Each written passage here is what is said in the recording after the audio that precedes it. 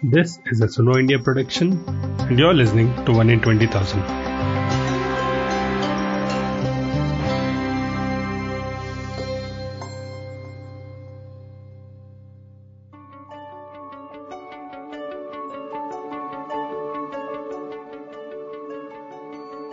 Welcome to the final episode of 1 in 20,000. Over the past months, it has been an extraordinary journey hearing the perspectives of people with rare diseases as well as the community members trying to make their lives comfortable.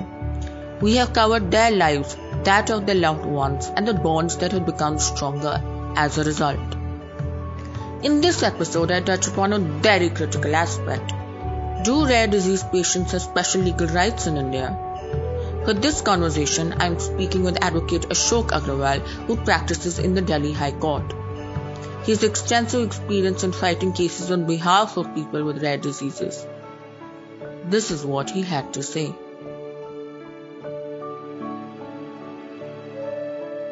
Thank you so much for meeting us, Ashok Agrawal.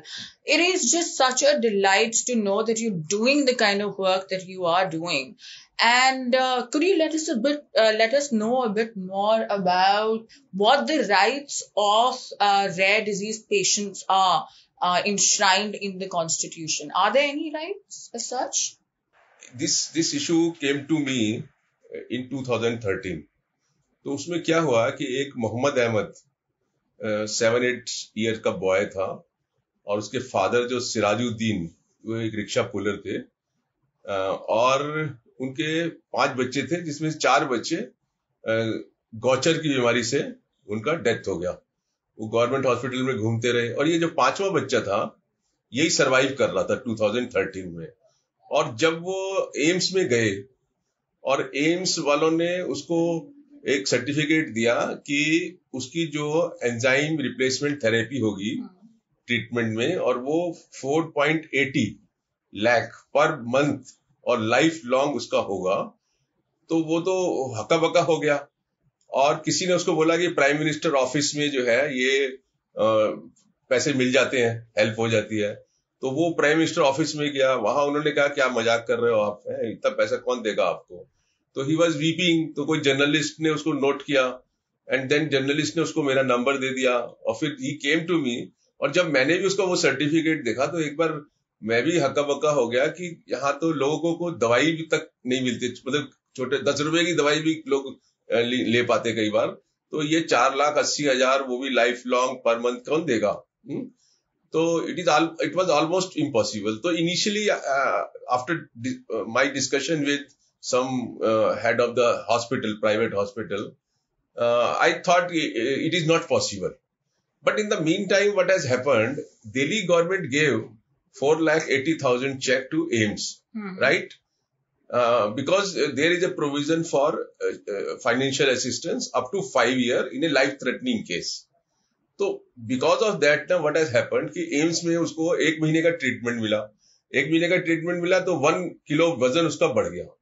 और after 1 month AIIMS ने बोला भैया अब तो again you bring the money. When he went back to the Delhi government said कि भाई हम तो 5 लाख तक देते हैं, 20,000 और दे सकते हैं। तो वो ट्रीटमेंट ही उसका रुक गया। When that fellow again came to me, then I thought कि it is a matter of do or die. अगर इसका हमने कोई इशू नहीं उठाया तो this child is also going to die, let us see.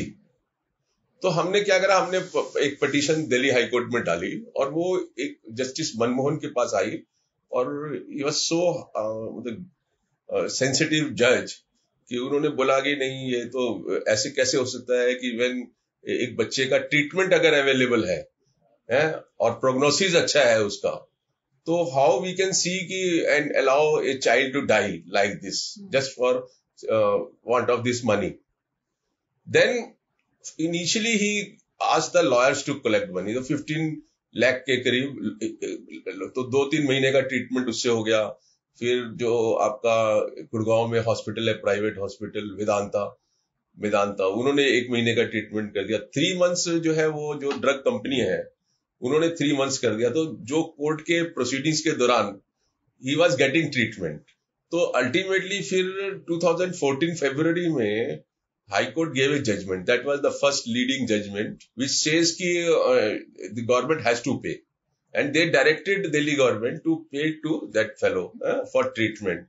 But what has happened that in the meanwhile, that patient was adopted by some drug company, and they are now, that treatment is still continuing. And he is very much hale-hearty, and nobody can say he has any abnormality or any problem.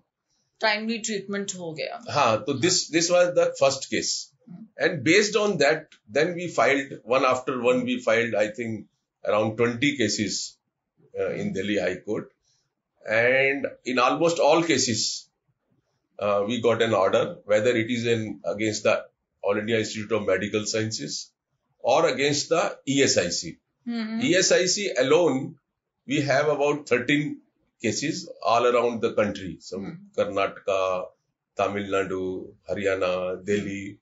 And ESIC had a provision that up to 10 lakh per year for a beneficiary. They put a cap on that for 10 lakh. But 10 lakh is totally insufficient for treatment of this problem. So we challenged that order. And ultimately, they changed their guidelines because of intervention of High Court. And now they have agreed that they will examine case-to-case basis. And wherever the prognosis is good, they will provide. So because of High Court's intervention, now around 13 children are getting regular treatment from ESIC. And ESIC has told the court that each child, they are more or less spending 1 crore a year. And they will have to continue that treatment. So these are the landmark cases we have. And then ultimately, the ESIC tried to put a particular date of registration. The treatment will start from a particular date of registration under ESIC, say 6 months for insured person. If he needs super specialty treatment, then 6 months. And for his dependents, they put 2 years period. Suppose you are suffering from Gaucher problem, that is rare disease, and the insured person in your family, he is registered today. So ESI will start treatment only after 2 years. So then recently we have got another judgment from the High Court. They say you can't differentiate between the one type of treatment or another, and you can't put these dates also. So now, under ESIC, at the moment, there are over 13 crore beneficiaries. So they are all going to be benefited by this. The basic problem which we are facing is that health is a state subject. And being a state subject, only states have a jurisdiction to legislate over it. And unfortunately, last 73 years of independence, no state has legislated any law on right to public health. No, they are all hesitant to do because of the fear of facing litigation by the public.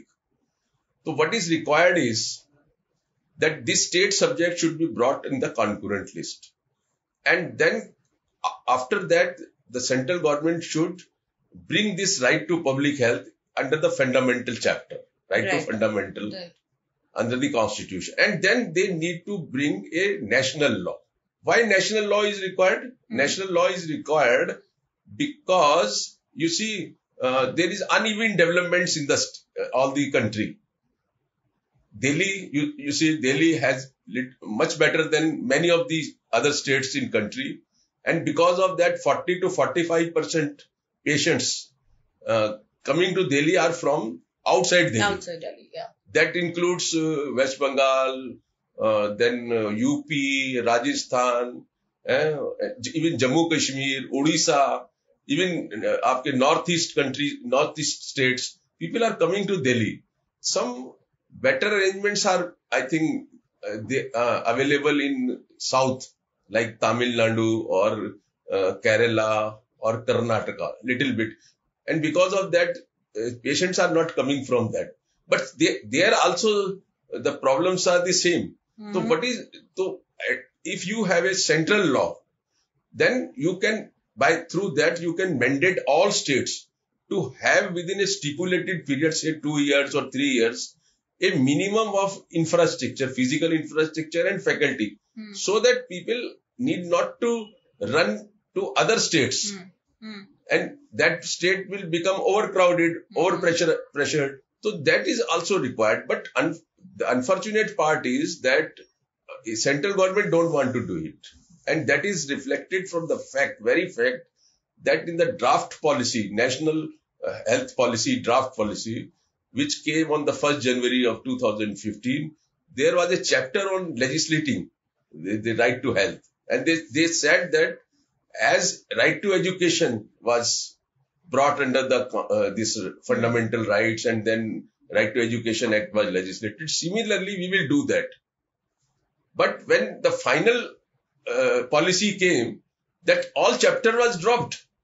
So that shows clearly that central government has no intention to do. And in absence of right, it is very difficult to move the government through courts or otherwise also. Because under the law, they have no liability. Under the constitution, only directive principles part is applicable, which says that they will endeavor to do it depending upon their financial capacity. So they will always come and start weeping before the court that they don't have a capacity. So how much cases you will bring to the court? Though court judgments are in favor of this right. And because of that, we have been able to get judgments and orders in favor of individuals. But how many individuals will go to court? So there need to be like this, that state subject should be brought in concurrent, and then fundamental right, and then national law. So unless that is there, I think we cannot say that any person in this country has a right to health. And in absence thereof, it is very difficult to agitate that. So this Ayushman, I don't think it is going to work. It is not working. It will not work. And according to me, all schemes, projects of this, whatever of the government, they normally fail. They don't work. And they are just, I consider it as a fraud of the people. Right. You made a very interesting point on how the right to health should be mandated into law. Yes. But the Constitution does cover the right to health and the right to life and right to dignity. Are all of these connected when you argue cases? Yes. Fundamentally, this right flows from Article 21, which says right to life. And without dignity of life, the Supreme Court has in various cases held that it has no meaning.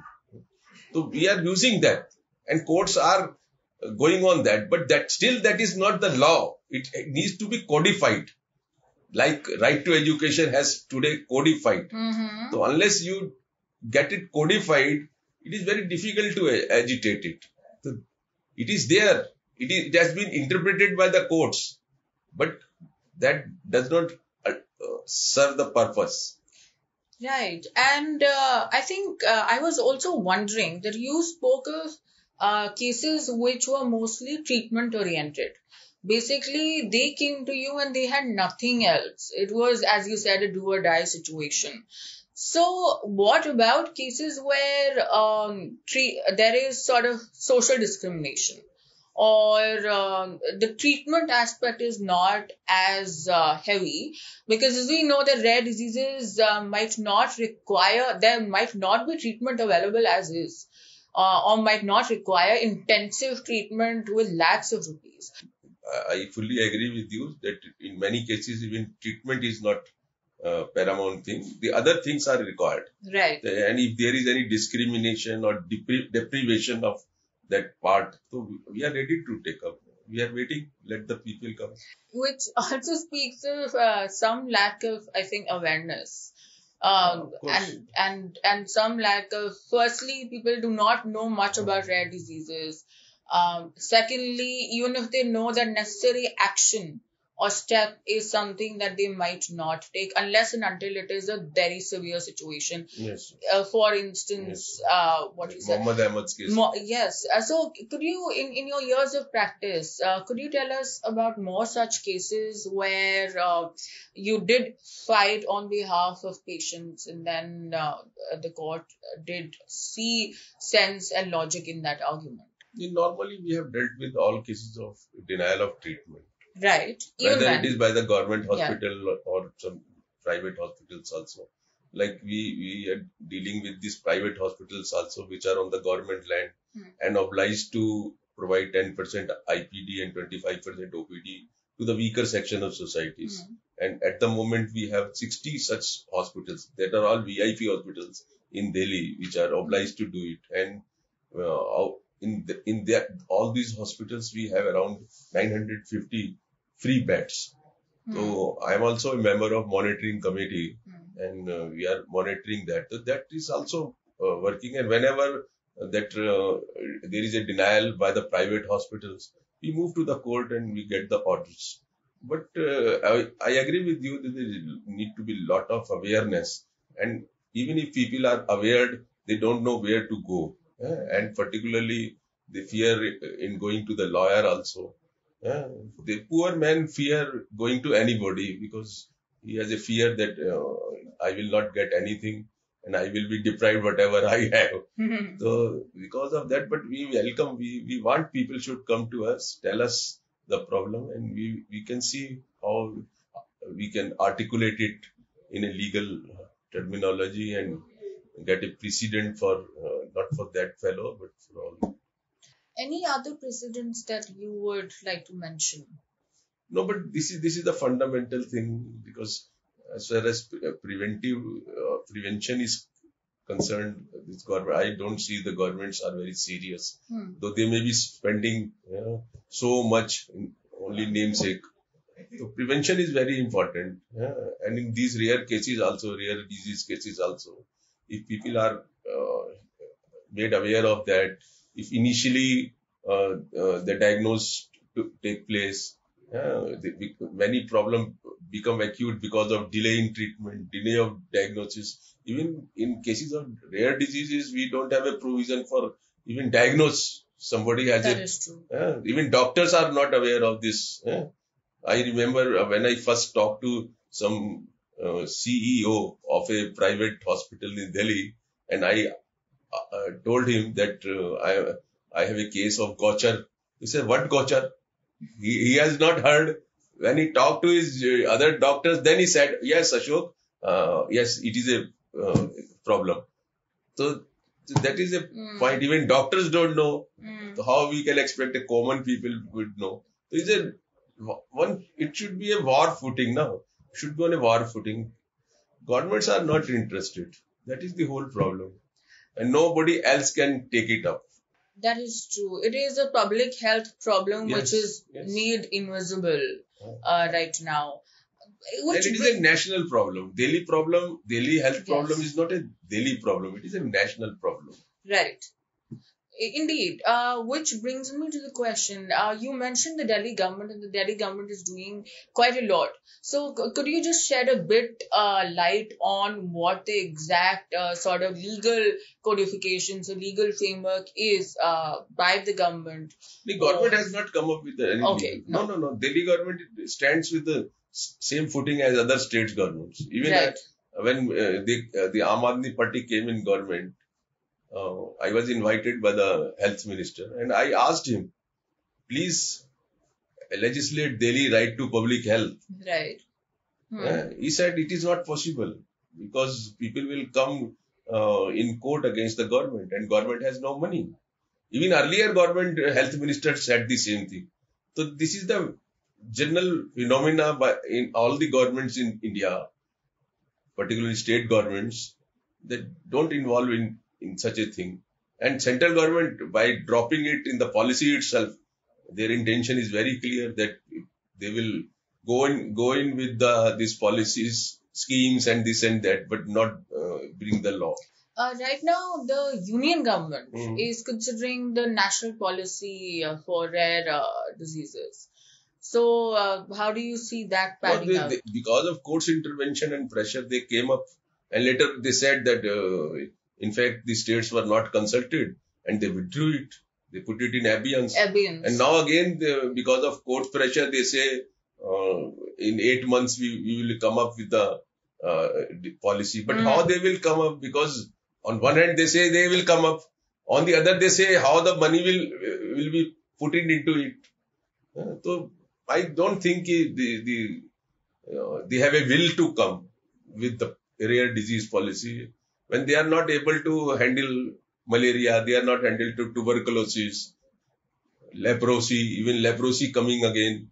So I think very sad situation. And I think one of my last questions will be the kind of patients that come to you, the families that come to you. Do they belong to a certain category, certain economic class? Because as you also pointed out, being in Delhi, I think we have certain kind of privileges. We have access to a lot many things. So, have you seen a difference in economic classes? No, but as far as rare diseases are concerned, even richest person cannot afford so much huge amount of money is required. So ultimately, government has to do it. And in other cases, you see, again discrimination is there. Almost poor people come to me for problems other than rare diseases. So we do our best, and wherever court intervention is required, we try to use that also.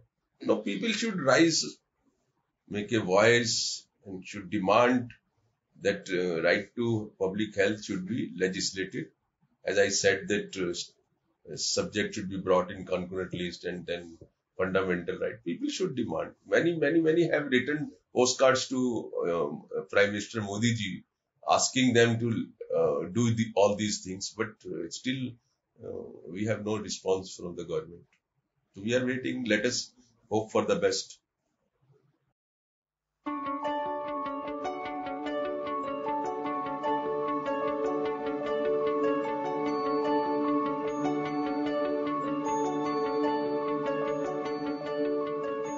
This podcast has been produced by Suno India, artwork by Priyanka Kumar, and music by Augustus Henry. As independent producers, we rely on you to deliver content that matters. So do log on to our Patreon page to contribute and keep us going.